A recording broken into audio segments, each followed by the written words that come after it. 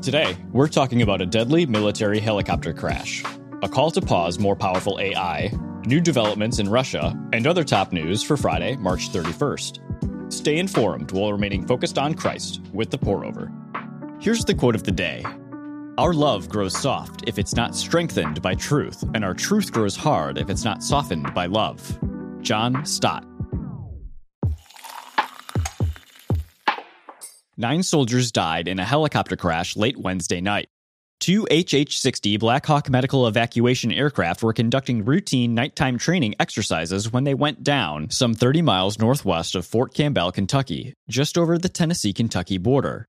There were no survivors. The soldiers, stationed in Fort Campbell, were part of the 101st Airborne Division, the Army's only air assault division. Brigadier General John Lubas said little is known about the crash's cause, including if the helicopters collided. Investigators from Fort Rucker, Alabama, will travel to examine the crash site. U.S. Secretary of Defense Lloyd Austin called the accident a tragic loss, and Kentucky Governor Andy Beshear offered his condolences, saying the state would support the families for the years to come. The promise of heaven does not remove the pains of this world, but it does give us hope, strength, and peace during life's most difficult seasons. Join us in praying for hope, strength, and peace for those impacted by this tragedy, especially the soldiers' families.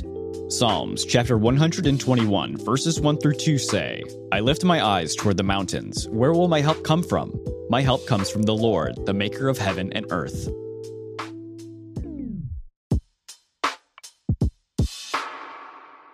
Some big names have decided AI chatbots' new ability to book dinner reservations, file lawsuits, and build entire websites is more scary than cool.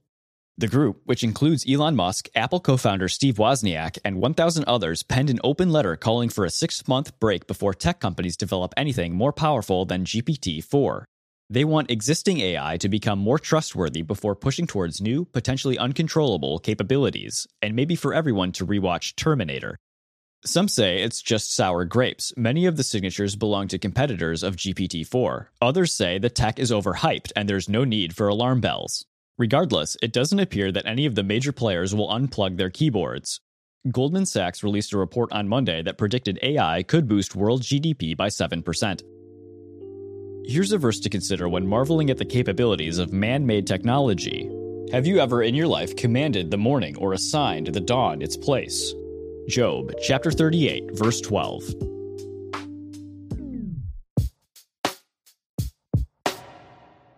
Yesterday, Russia arrested an American correspondent for the Wall Street Journal on espionage charges.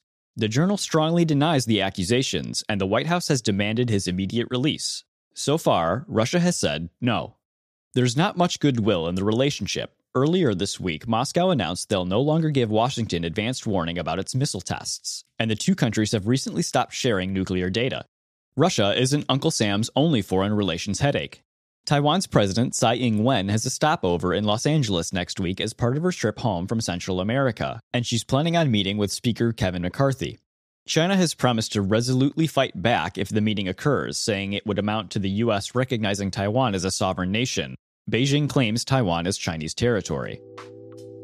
Our response to things outside of our control, like the diplomatic relationships of world powers, should reflect our faith in Christ and be an encouragement to others. In the face of anxiety-inducing news, seek to reflect the peace of God, which surpasses understanding. Philippians chapter 4, verse 7 says, And the peace of God, which surpasses all understanding, will guard your hearts and minds in Christ Jesus. This episode is sponsored by The Pour-Over. We believe that the news can actually be a force for good, helping people find rest and comfort in Christ while spurring them on to loving action, instead of, creating division, anger, and a persistent feeling of impending doom.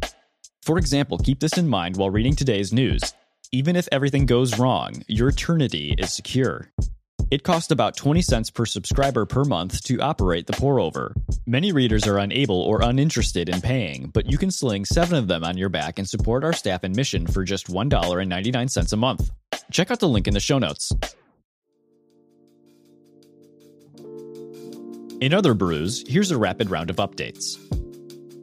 Former President Trump has been indicted by a Manhattan grand jury for his role in a hush money payment during his 2016 campaign. It's the first time a former president has faced criminal charges.